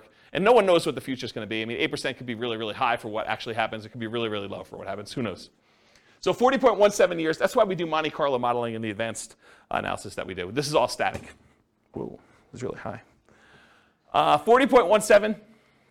So here's some other the buy and hold numbers modeled. I'm not going to go into like ridiculous detail, but this is the one for all stocks. That's 40.17 years. This is if they buy one owner-occupant property to live in, and then they do stocks. That turns out to be 33 years, a little bit faster. If they buy 20% down rentals or 25% down rentals or 15% down rentals, they're going to buy 10 of those. It changes the time. 31.42 years for 20% down, 28.67 for 25% down, and 33.5 for 15% down. And then we say, what if they buy an owner-occupant property, but then they buy 15% down rentals or 20% down rentals or 25% down rentals? Those are all the ones where that they buy an owner-occupant property first, and then they buy their rentals. What if they do short-term rentals? Those are a little bit faster, 24.67 years, 23.67 and 24.67, depending on how much they put down. So a little bit faster to do short-term rentals. And then what if they buy an owner-occupant property and then do short-term rentals? Those are a little bit longer. So those would take a little bit longer if they decide to do that.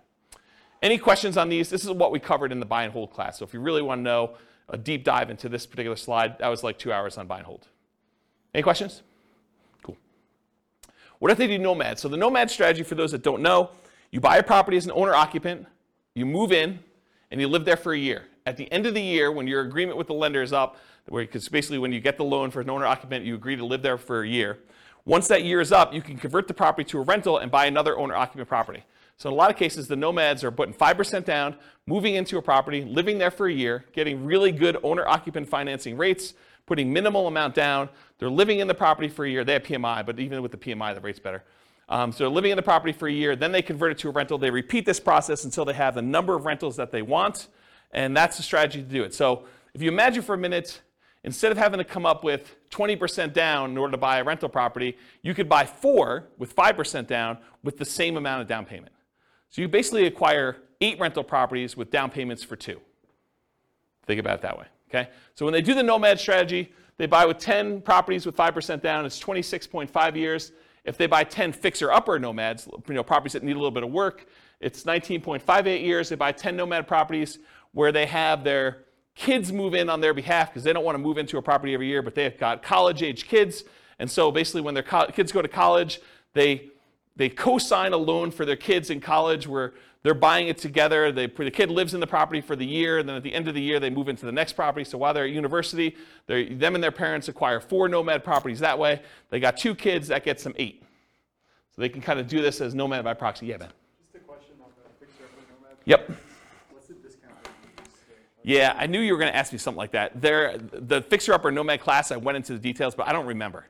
And it's hard for me to keep track of all these numbers because not only am I doing prep for these classes, I'm doing like individual podcasts and stuff for myself. And so I don't remember.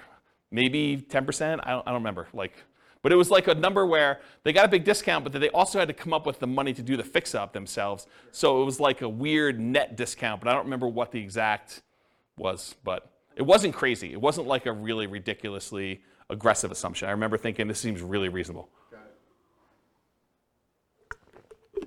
Partially because it needed to be a property that was in good enough condition where they could move in and get the regular financing. Yeah. But go watch that class. Yeah. It's on the podcast. So we did that. We did nomad with short-term rentals. So they basically move into a property, live there for a year, and then when they move out, they do short-term rentals with it instead of doing long-term leases. And that takes 12.67 years. If they do house hacking, so they move into a property and they get a roommate while they're living there, or they get 2 roommates, or they get 3 roommates, or they get 4 roommates, or they buy a duplex of some sort and they kind of do that, or a triplex or a fourplex. And so we've got all the different house hacking variations there, ranging from 21.83 years to 16.67. Or if they do nomad with lease options, or if you're a real estate agent, the ultimate real estate agent retirement plan of doing nomad and moving into properties and getting a rebate on your down payment because you got paid a commission when you move in. So there's like a strategy for doing nomad where you have a real estate license and you could really minimize how much you need in order to do that strategy. So we cover that in there too, but here's the nomad stuff summarized. Okay? Here's house hacking summarized. I'm not going to go on all these, but it's all different variations of house hacking. Buying a property with 1 roommate or 2 roommates or 3 roommates or 4 roommates and different down payments, 20% down, or I think actually we did all 5% down. So I don't remember what we did here, but all the numbers are there. Go listen to the house hacking class for details. This is the BRRRR class, buying a property, rehabbing the property, renting the property out, and then refinancing to try to pull out either all your money or as much of your money as you can, leaving minimal in the deal. That's what the BRRRR strategy is about, and then you can use that money again to go buy the next one. So buying a BRRRR with 10% down, leaving 10% in the deal, BRRRR with 5% down, leaving 5% in the deal, and then BRRRR where you're able to get nothing down. So the nothing down one's 14.67 years. If you have to leave 10% in the deal, it's 21.67 for Norma doing that with the assumptions we talked about. Any questions on this? Cool. Here's all the stuff on quick turning and flipping. doing $25,000 net flips every 6 months, or doing it every 9 months, or doing it every year, doing live-in flips. I went through a whole bunch of variations on is it better to do a live-in flip and flip as quickly as you can, do a live-in flip and wait at least 1 year so that you get long-term capital gains on the things you're doing, or doing a live-in flip where you stay there for 2 years and you don't have to pay any long-term capital gains at all because you have the exemption. What's the exemption called when you live in a house for 2 years? You know what the name of that is? I don't know. But if you live in a house 2 out of the last 5 years and you don't have to pay any capital gains up to certain limitations, it's pretty big limitations on a property. So we did all the variations on that and looked at the time for how long it took there to do that. And then live-in flips as an agent or for sale by owner. There's a whole bunch of variations on the flipping one. You can get a feel for those. Those are pretty fast. And then here is all of the ones I've covered so far, shown on one chart, color-coded. So all the, what color is this? Maroon? Is that a maroon color? Maroon-colored ones, these are all the buy and hold. The orange ones are all the Nomad ones. The, whatever that is, green, sea green. That's all the Burr ones. Quick turn flips, all the purple ones, and then apparently a different color green is house hacking. You can get a relative size difference to see which ones are, in general, faster than other strategies. So buy and hold tends to be one of the slower ones. House hacking tends to be pretty slow, although there's some quicker ones on the end there. Burr tends to be pretty fast. Nomad tends to be pretty fast. Depending on what you're doing with the quick turn flipping ones, there's some really fast ones in there and some slower ones in there as well. So you can get a feel for what's going on. Go watch the classes for the details on the exact numbers for those, but you can get a relative size difference. I love this chart. This is one of my favorite charts now for being able to compare all these. All right, yeah. Short-term rental, was Yep. it on there? Probably because it doesn't hit the criteria. It is on there. It is? Oh yeah, short-term rentals are in here.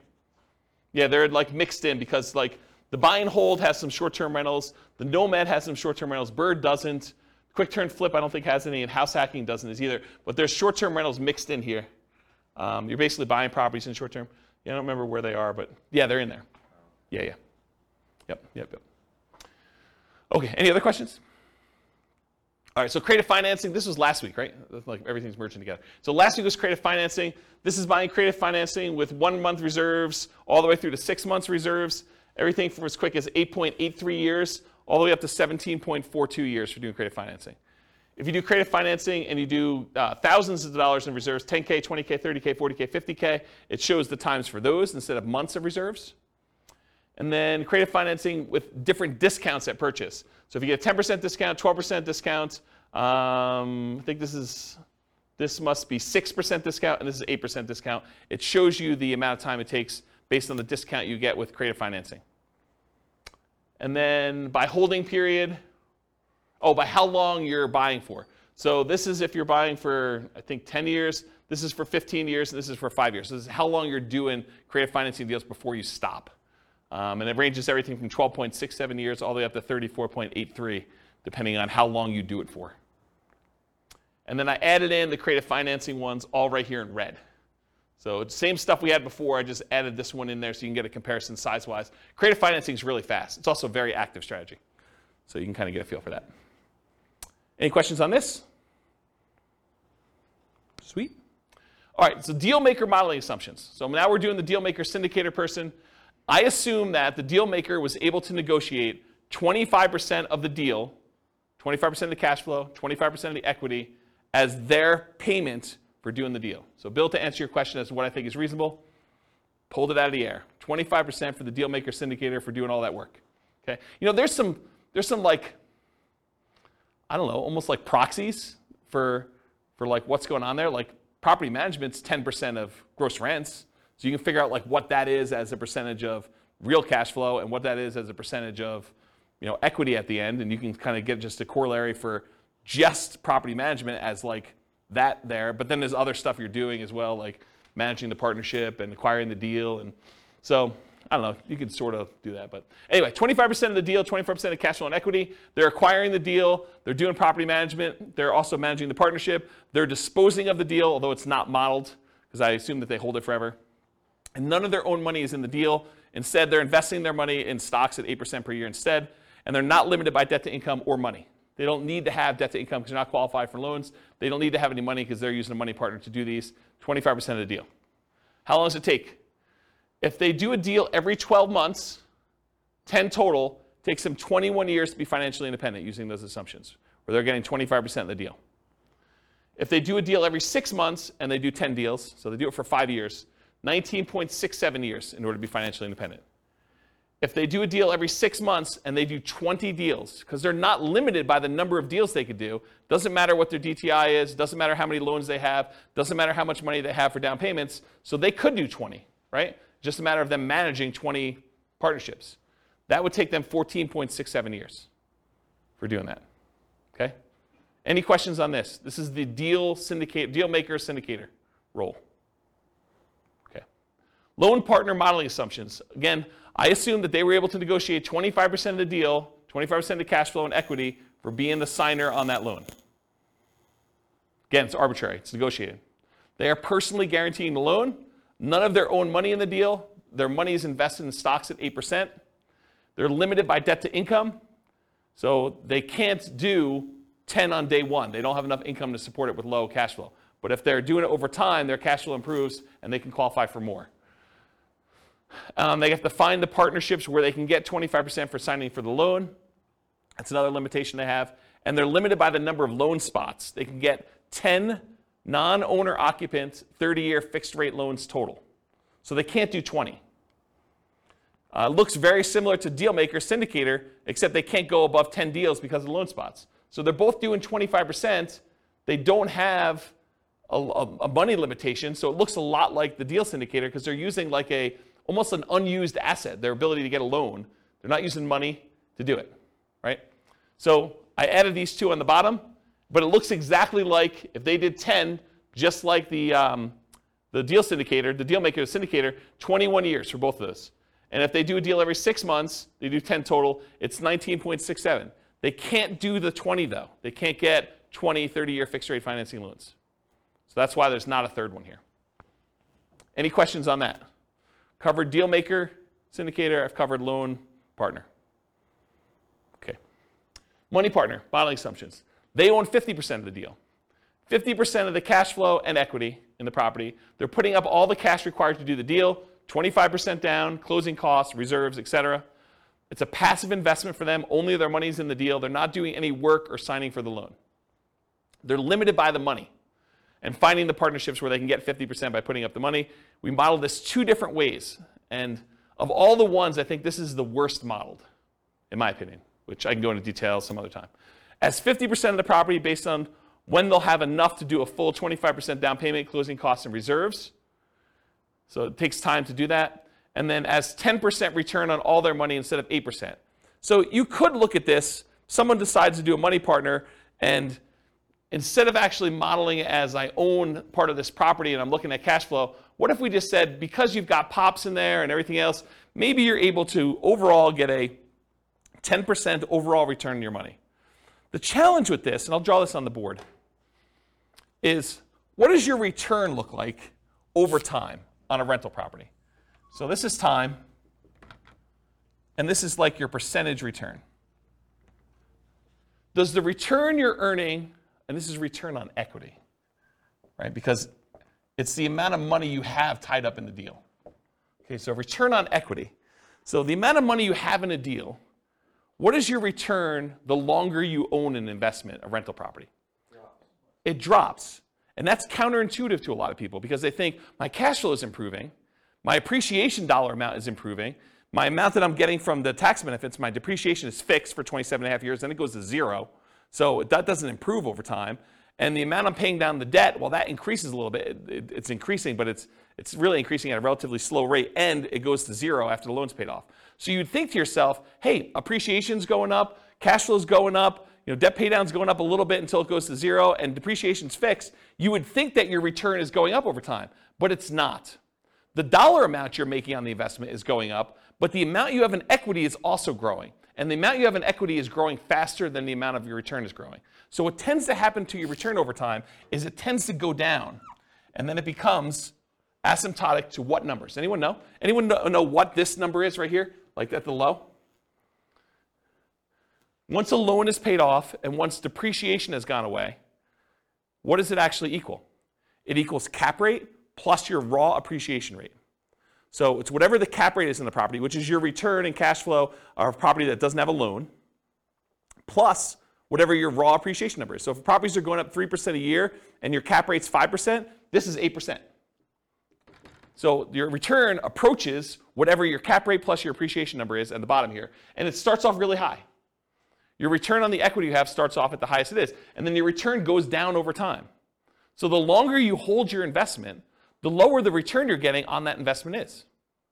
It's counterintuitive to a lot of people, which is why some people will argue that whenever your overall return on equity drops below a certain threshold, some people might use 10% as an arbitrary threshold, they will either do a cash out refinance to raise up their rate again, minimize the amount they have back in the deal, or they'll sell the property and re-leverage up. Does that make sense? So you could go and say, as a strategy, hey, whenever my return on equity drops below X, then go ahead and sell the property, redeploy it as 2 different down payments or 3 different down payments or however many you can do with how much is in there, and then reboost the return you're getting on the assets you have. Does that make sense, everybody? Okay. Any questions on this? Pretty cool, right? So I was telling you this because when I kind of bumped their return up to 10%, you're like, why'd you use 10%? Well, because I think rental properties, especially leveraged rental properties, can beat a 8% return, right? Typically. Although in this case they only own half, but it could beat a 8% return from the stock market, in most cases leveraged. But over time though, this goes pretty low. You know, if you really only have 5% cap rate properties and a 3% appreciation rate, it really literally is going to 8%. And if you're a money partner and you own half of this property, you're getting 4 on your money. So you'll probably want to get out of this deal at some point or refinance out and have less in the deal so that your return on the money you have invested is higher. So I used 10 because I picked it. I went and I actually looked at the average for the first, I think, 10 years, and it was higher than that, but not much. But you can go look at those numbers on there. Okay? So I'm going to model it 2 ways. I'm going to model it where they own 50% of the rental, but they put down the whole down payment. I'm going to model it where they put 10% return on all their money. So instead of the stock market money that they were earning 8%, I'm just going to say it's earning 10. And we'll look at the difference between those two. So these are the two. If they own 50% of the properties, it takes 46.8 years, 46.08 years. If they get 10% return on their money instead of 8%, it's 33.17 years. So pretty slow compared to the other strategies. Okay? Any questions on Money Partner? So I just added in the partnerships over here so you could see relative sizes, sort of in the middle. I mean, it's not like, you know, creative financing low or, you know, even some of the flip type low, but, you know, it's on par with a lot of the nomad strategies. You know, a little faster, a little slower, depending on which one you're comparing it to. It's definitely faster than buy and hold, faster than house hacking. To kind of give you a feel, relative sizes. Is that helpful? Okay. So in conclusion, the assumptions you use for modeling matter a lot. You know, if we change what you're doing in as your role as a partner, if we change, you know, the number or frequency that you buy, if we go from buying 10 to 20 or buying only 5, or the size of the deal that you do, how big of a discount you get if you're getting discount on deals, or what your profit is on a deal, or what your cash flow is on a deal, what the market conditions are, you know, what we use for appreciation rate or rent appreciation rate, or the price of the properties even, interest rates, you know, we get lower interest rate, higher interest rate, rents on the property, vacancy, maintenance, property management, taxes, insurance. All of these assumptions matter, and they're going to matter a lot. It's going to impact what you do. Also your stock market rate of return, or what you're investing in and what its risk profile is. And then what you set your target monthly income in retirement is, both your minimum and ideal. If you have a higher number, it may take you a lot longer or a lot shorter, depending on what you do. And then what you use for your safe withdrawal rate, what you believe is a reasonable safe withdrawal rate to use there. And then the strategies that work best in your market may differ. So maybe it's better to buy and hold, or short-term rentals, or house hacking, or creative financing in your market because it's different, right? So it could be better or worse depending on that. You got to do the math for your own situation. And then because I'm trying to do this recordings for all the different cities in the US, if you go to realestatefinancialplanner.com/model rather, for realestatefinancialplanner.com/model, I'm trying to do, it's not done yet, but all of these scenarios for all the different classes for every city using their city's prices and taxes and insurance and rents and everything else, so that you can go say, I'm going to copy this one because it's closest to where I live and it's most similar, and then I'll just change some of the assumptions for what's going on so you can just change whatever you want to do for you. Any final questions? Because that's all I got. Yeah, Bill. So how do the partners benefit from depreciation? Is it just the percentage of ownership? Is it passed? I guess that's a tax question. Yeah, that's a tax question. So the question was, how does the partners benefit depreciation? I don't do my own taxes. I have a CPA do it. But my understanding is that it's based on your ownership percentage. But I'm not 100% sure because I don't do that. And honestly, I was making too much money to take the depreciation benefit for many, many years. And this is probably the first year where I didn't. Okay. So I don't even know. I don't look at my taxes, honestly. That's unfortunate. But I guess you could add that into the model. I mean, it wouldn't be a mess, but for the... We do take that into account. Oh, okay. Yeah, we do model it. So you do get the depreciation benefit based on your ownership share. Okay. That's how I do model it. Okay. Yeah, but it's a relatively small number. Yeah. I mean, yeah. Yep. Any other questions? Is that helpful? Kind of a crazy class. Now you see the format right now. If you've been to other ones we've done, it's like same format, but you now get to see it from different strategies, perspectives. Okay. No final questions? Question. Yeah, question. For someone who is new, how do you access those previous classes? They're on the podcast. Okay. Yep, they're on the podcast. Remember that city podcast one I was telling you about? Yep. So go look and click on a link for a podcast. All right, cool. Any other questions? Sweet, guys. Thanks for coming. I do appreciate it. I will talk to you all soon. Bye-bye for now. With home prices up, mortgage interest rates up, and rents up, but not quite enough to counteract the higher prices and interest rates, cash flow on rental properties in Houston is harder than ever. Book a call with the Real Estate Financial Planner to apply our proprietary 88 strategies to improve cash flow on your rentals. See the show notes for a link to schedule your call and improve your cash flow today. If you're a real estate agent, lender, or professional in Houston that wants to help our real estate investor listeners, consider reaching out to learn about collaboration opportunities with this podcast. We'd love to add more value to our listeners by having you assist our investors buy, sell, and finance their real estate investments. See the show notes to schedule a call to discuss collaboration opportunities.